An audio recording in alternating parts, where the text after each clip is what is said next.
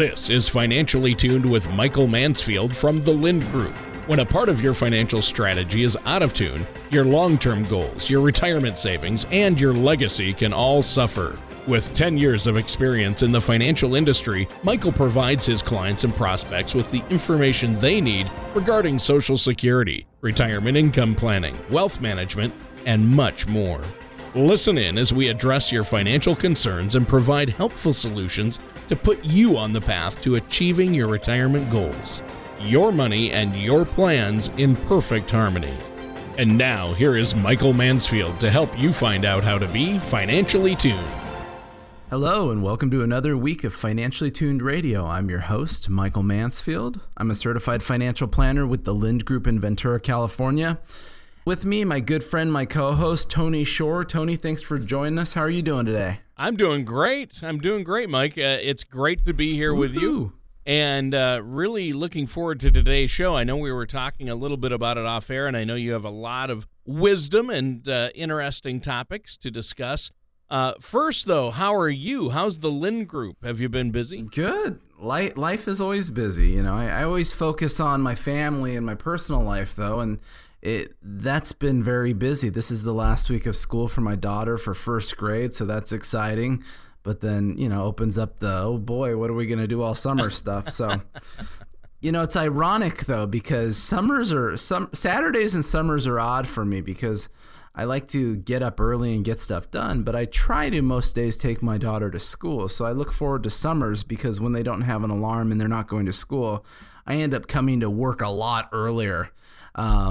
Which is nice because it's just really nice and quiet. You can get a lot done and really reflect on the things you're working on. So I do ironically look forward to summers for my early morning working, which sounds odd. Well, no, actually that makes sense. And I can see that. I look forward to summers for various reasons, but that sounds like a good one. And, kids, life changes, you gotta make sure your schedule works for you and you feel good about it. And boy, with kids, right.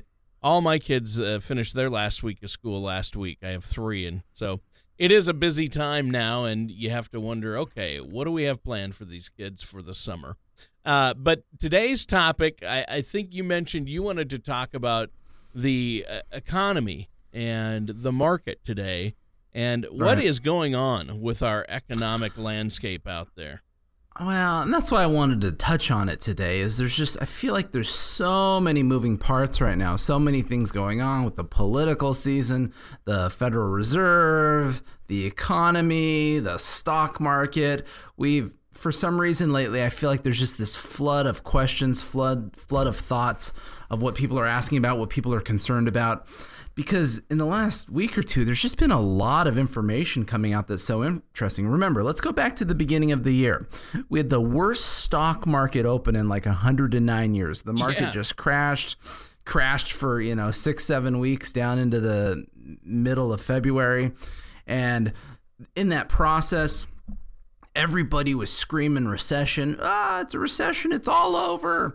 Everybody else on the radio was cheering. Woohoo! Look at that. We told you, buy insurance products. The stock market's terrible. And then everything rebounded and it turned around. It came up quite a bit and very fast and got, now we're positive for the year so far. And it's funny because a lot of the recessionary talk really deteriorated pretty quickly. And then as of lately, over the last few weeks, as the market's really plateaued, moved sideways, moved down a little bit, it's creeping back up in there. I always think about an article when they interviewed Jack Bogle, the founder and owner of Vanguard, that said, look, you can't follow the stock market, you follow economic news. If the economy is doing well, even if the stock market goes down, it will always come back to the mean. It always comes back to the average. So you always focus on the economy, stock market follows. And I thought that was so true this year because as the market was crashing in the beginning of the year, the economic news coming out wasn't necessarily bad. It wasn't overwhelmingly exciting. It was a little more neutral. And so I thought, that's weird. The stock market's going down a lot harder than the economic data suggests that it should. And we kind of are entering another one of those periods again. What's been happening lately? Last week they reported that U.S. home sales prices were up 5.2% year over year. well, geez, that sounds like a good thing. Yeah. You know, people are buying more and more homes. That doesn't sound like a recession necessarily. No. Now, that could be leading to something, but the idea is the consumer price index, how we judge inflation, is up a little bit. The Federal Reserve, actually, you know, Janet Yellen came out the other day. Janet's been yelling. She's been yelling quite a bit. You know, she had a lot to say in their last meeting, and what they focused on, I guess if I was to quote her here, let's see, blah, blah, blah. But speaking for myself, although the economy recently has been affected by a mix of countervailing forces, I see good reasons to expect that the positive forces supporting employment growth and higher inflation will continue to outweigh the negative ones. And everyone's like, what did that just mean? So really what that's reiterating for, as Janet Yellen's quote is, it goes back to March. So in March, when the Federal Open Market Committee met, they talked about the state of the economy, economic news, economic data, and the expectation of federal interest rate hikes. And in March, they had said that they would likely see 2 more rate hikes this year.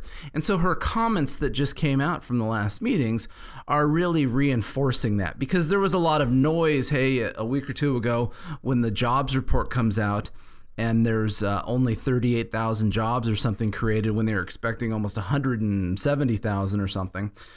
That, oh my gosh, it's all over, bad economic data once again. But that's not necessarily true. You know, you're allowed to have 1 month of not ideal performance information. And that's what Ms. Yellen is saying is, hey, look, yeah, you're right. That was a bad report. Fair enough. But there's enough good economic data to really outweigh that one negative event. In addition to all of that, that's been coming out economic data wise is, last week they just reported the unemployment rate fell to 4.7% from 5%. People say, woohoo, that's so awesome. A lot of, though, when you start reading into the numbers of why that happened, well, a large number of people left the workforce. So, it's a double-edged sword on the way you evaluate and use information. So there's just a lot going on lately. And once again, it plays to Jack Bogle's comments in the beginning of the year when the market was crashing is, look, if you follow the stock market, you're probably thinking about it wrong. If the stock market's going down, why is it going down? Is it going down because there's bad economic data? Is it going down because there's bad quarterly earnings coming in from publicly traded companies? Or is it going down because everybody's freaked out for some reason? Because those freak out moments tend to rebound pretty quickly, as they did in February. Sure. To kind of where we're at now. And like freak out moments would include, China's struggling, and then people freak out a little bit and it affects our market. Or Greece is defaulting. Or the presidential election. We have 2 people that nobody wants, so it might affect the market, right? Exactly. We go back to spring 2015 when the stock market did its first big decline from hitting new highs. What happened? At first, they got back to Greece was defaulting on outstanding bonds, and then it turned into China. But Greece is an amazing beast. When you look at the actual numbers behind what Greece represents, Greece is something like, has the economy of like the state of Oregon. So not a major impact on us. They only affect our import-export business by less than 2%. Not a major impact on us. When you look at the total outstanding debt on Greece that everyone's freaked out about, it's somewhere like around $420 billion. Gosh, for the U.S. federal government, what is that? That's like a sneeze on a Tuesday. That's not that much money. Yeah, Apple could take care of that. Apple should buy Greece. We could. Solved a problem right there. Let's just stop the show right here. When you look at actually out of the outstanding debt in Greece, how much was held inside U.S. banks? So where's our real exposure in the U.S.? Last year it was something like $14 billion. Pretty insignificant. So how is it that Greece can cause such a psychological huge decline in the market? It's a catalyst. People see bad news, people think bad things are happening, and it gets the herd mentality. They panic. And it panics. But then when good economic data comes out, so when it crashes in the spring and then we have kind of a flat summer as we did last summer, all of a sudden, first week of October, quarterly earnings come out and the market skyrockets back up. And you say, oh, how is it suddenly Greece doesn't matter anymore, China doesn't matter anymore, and suddenly quarterly earnings are the only thing that matters? Yeah. Yep. People are a little, psychological with this stuff. So we look for those types of things and we say, hey, the markets go down and the markets go up. That might be news for some of the people listening. I don't know. But that's one of the things that we have to remember is they go up and they go down for a lot of different reasons. Well, hey, you know what? We need to take a quick commercial break and then we'll continue this discussion. How does that sound, Michael? Awesome.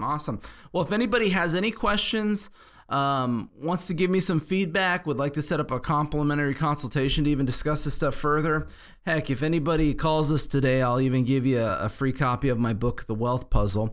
But give our office a call, 805-500-7035. You can visit us at thelindgroup.com. You can put in your information there. We can reach out to you, but would love to hear from anybody who's interested. All right. Well, thank you so much, Michael. And listeners, stay tuned. We're going to be right back with Michael Mansfield of the Lind Group here on Financially Tuned after this. Do you ever wish you had an owner's manual to help you address and plan for retirement? Well, now you do.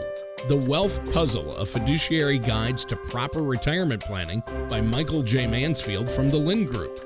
If you're like most of our clients, having access to a retirement roadmap could help ease the financial concerns and better prepare you for retirement. That is exactly why Michael decided to author his very own book.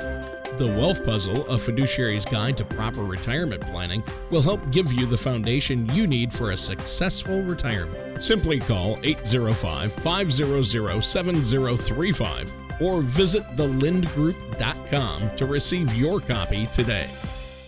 And welcome back to Financially Tuned. I'm your co-host, Tony Shore, but as always, our hero, Michael Mansfield. Our financial guru is on the show today from the Lind Group. Michael, you've been talking to us about economic turbulence and the economic landscape. What's going on out there? We talked about at the beginning of the year, it was a very volatile market, and it shot down, and people panicked, and how Greece and just international incidents have affected the marketplace. But you might not be in a situation where you need to yell the sky is falling, and you talked about having a balanced portfolio. But the interest rates, of course, Janet Yellen, she said the interest rates need to probably go up, at least a couple of bumps this year. But she said that last year, and it didn't really end up happening, did it?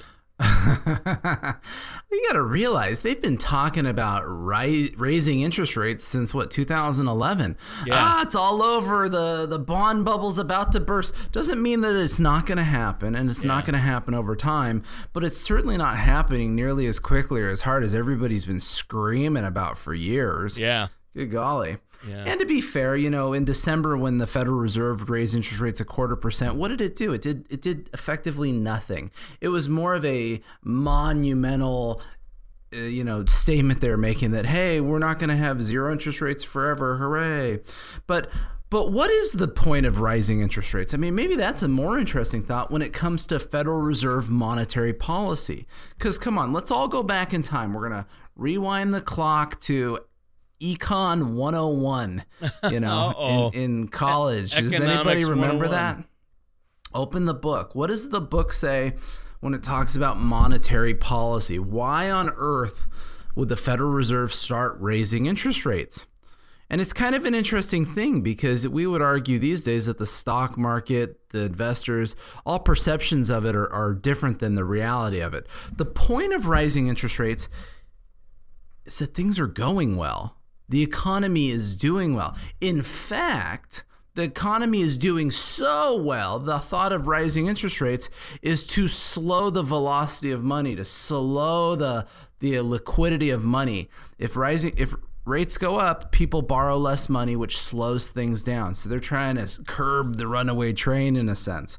Conversely, they lower interest rates when they're trying to stimulate the economy and saying, oh my gosh, things are anemic, things are falling. Whether this is disinflation or recessionary period, whatever it may be. We want to lower rates, make it less expensive to borrow money. Therefore, people will borrow more money quicker, and that will get the economy flowing.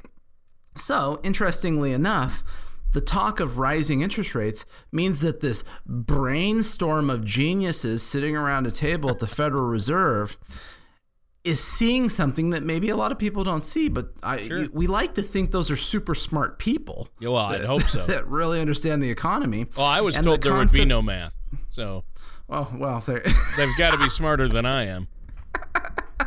It's true or false quizzes to get in there. Oh yeah.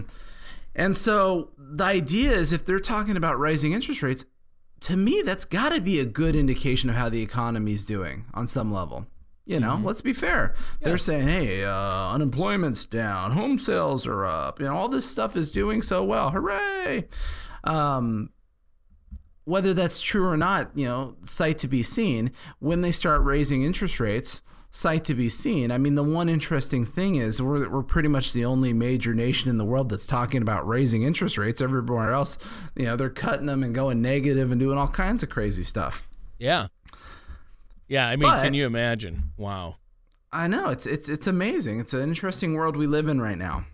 But then again, you take all of this stuff and you squish it all together and you pull one other facet out and you say, well, wait a second, this is also an election year in the United States. Yes. What does that mean? What historical relevance does that have on our economy, on our stock market, how the things work? Everybody's heard the age-old adage, sell in May and go away. They say that, you sell in May, you miss out on the summer doldrums, and you buy back in the fall when the stock market starts rallying again. I've heard that for years, all the time, a lot of different places. And it's kind of interesting because CNBC, which I'm a little bit of a CNBC addict. They put out a lot of different information that I really enjoy. But CNBC just let out an article titled, History Shows Stocks Rally During Presidential Elections. And it focuses on that adage. It talks about the whole idea of sell in May and go away. But then it says, between the close of May and the close of October, this is during election years, the S&P 500 has rallied 19 out of the last 22 election years. 86% of the time, the stock market is up in election years, and it's up an average of 6.2%. Now, does that mean the stock market's going up?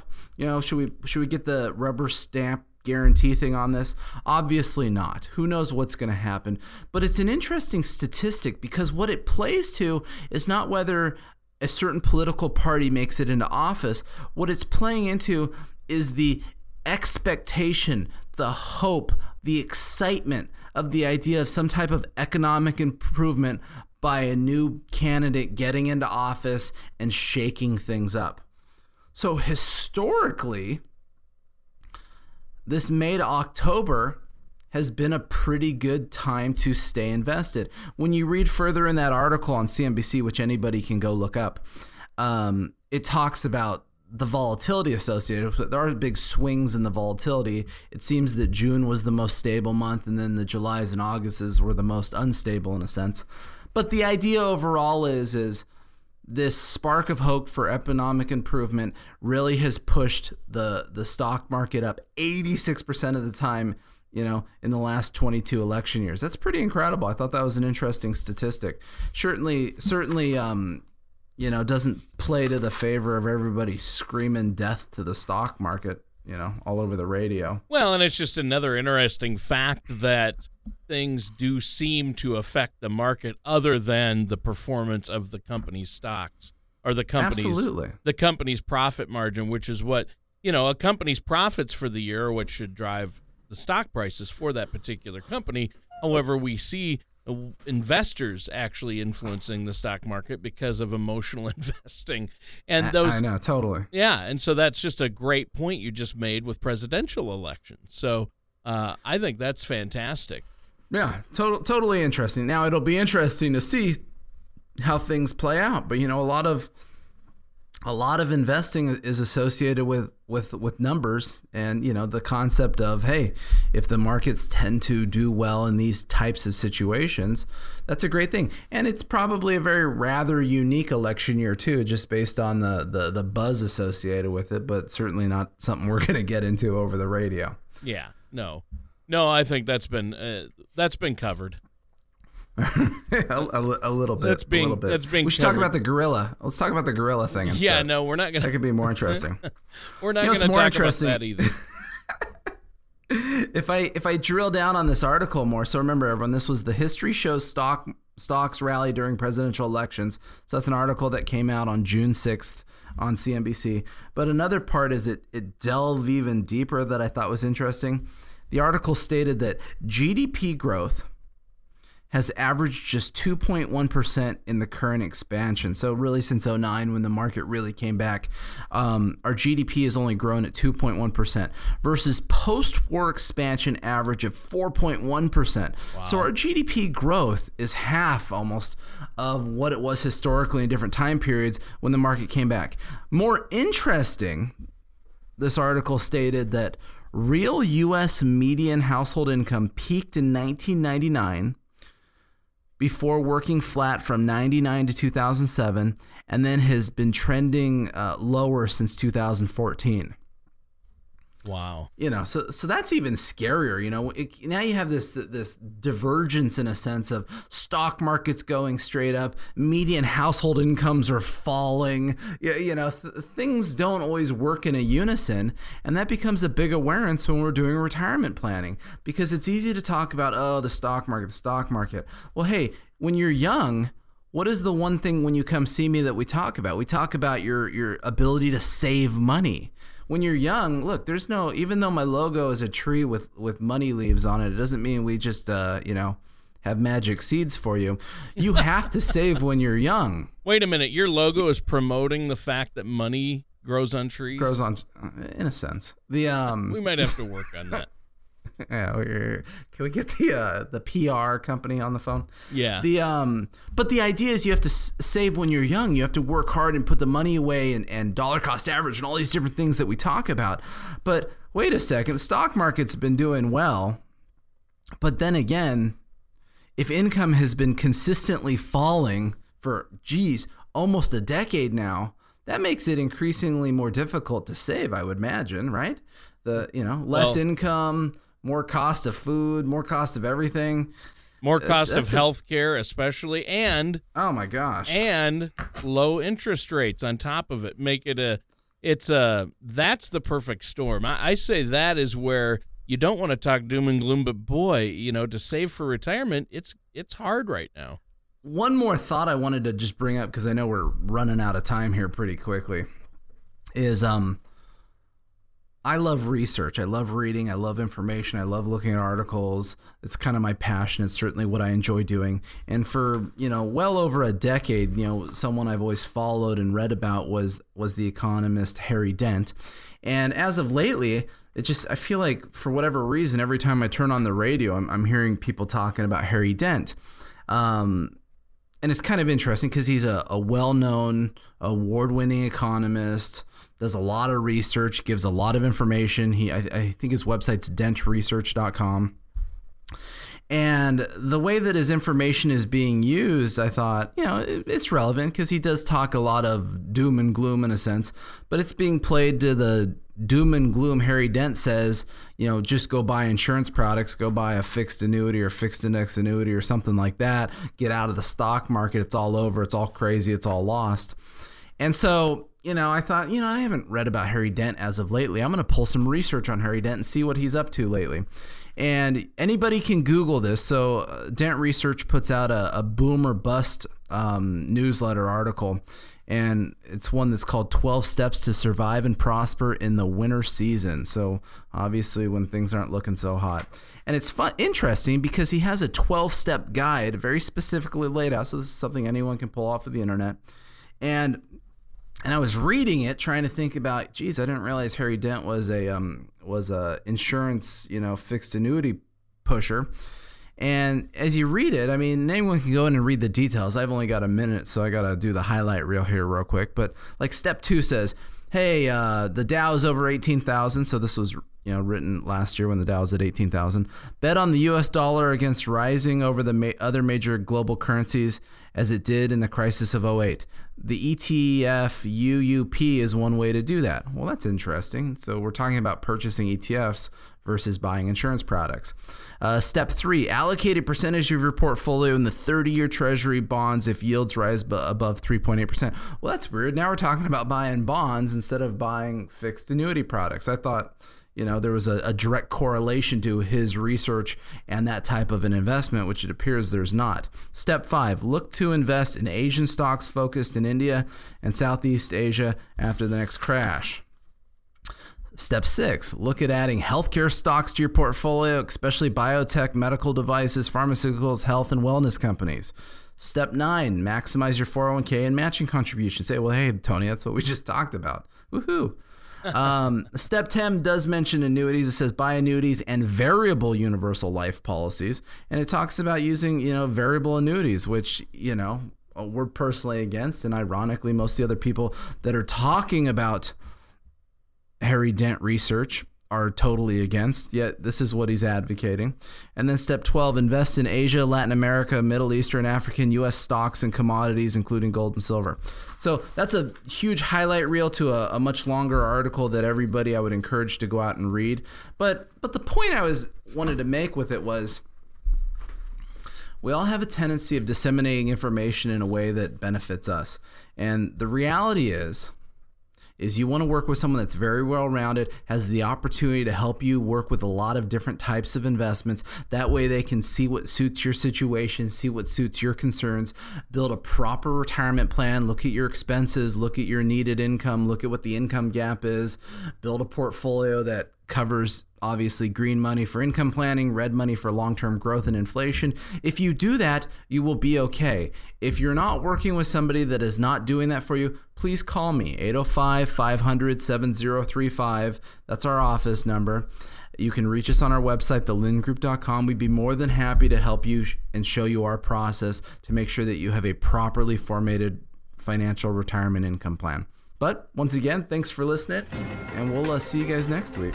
Thank you for listening to Financially Tuned. Don't pay too much for taxes or retire without a sound retirement plan. For more information, please contact Michael Mansfield at The Lind Group. Call 805-500-7035 or visit their website at financiallytunedradio.com. All matters discussed during the show are for informational purposes only. Each individual situation may vary, and the opinions expressed here may not apply to everyone. Materials presented are believed to be from reliable sources, and no representations can be made as to its accuracy. All ideas and information should be discussed in detail with one of our qualified representatives prior to implementation.